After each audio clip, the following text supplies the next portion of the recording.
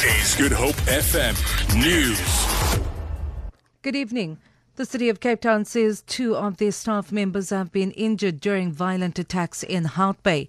The protesters have also set alight a police nyala. The rioters earlier went on the rampage and looted boats in the harbour. They also fired signal flares, which they had allegedly stolen from the boats at police. The rioters are allegedly fishermen who are unhappy with the allocation of fishing quotas. The city's mayoral committee member for safety, JP Smith, says one of the injured officers has been hospitalized. The city's enforcement staff will remain on site until late tonight and will extend their presence if necessary.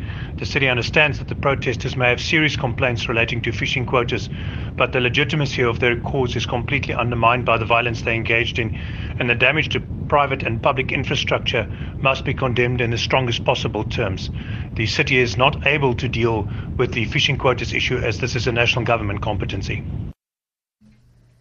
The surviving suspect involved in the armed robbery of Western Cape Minister of Social Development, Albert Fritz, has abandoned his bail application in the Athlone Magistrates Court.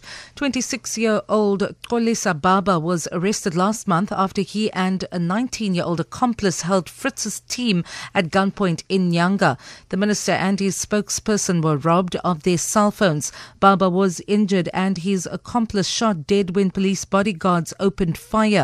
It has emerged in court that Baba already has other criminal matters he is yet to stand trial for, including a case of aggravated robbery and another for hijacking. The case has been postponed to the 26th of October.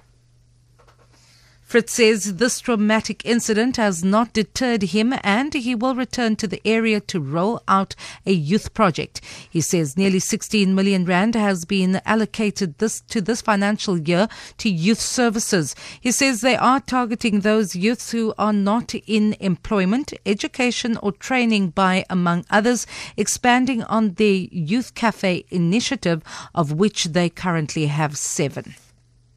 A woman alleged to be Deputy President Cyril Ramaphosa's former girlfriend has now launched a legal bid to prevent her name and visuals from being published in the media.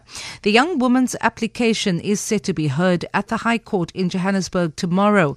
Last week, her name, photographs and videos were published by an online newspaper owned by Kenny Kunene as part of what was claimed to be an expose of Ramaphosa's alleged extramarital affairs. Kunene says he will oppose the application. Now, if you are married or you date a king of England, you become a matter of public interest.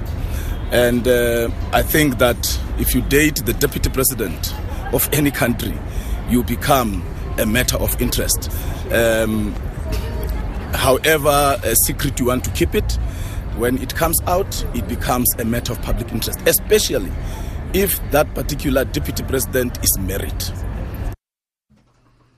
Southern Cape Police have arrested 4 people in connection with public violence in Thembalethu in George. The protesters burnt rubble to blockade roads after their shacks were demolished by the Red Ants. The land they occupied illegally is earmarked for low-cost housing and belongs to the Western Cape government.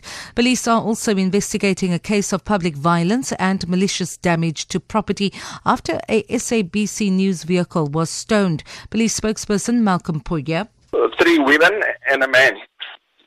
They will be charged with public violence following the protest action in Thembalethu in Assazani. They will most probably appear in court tomorrow.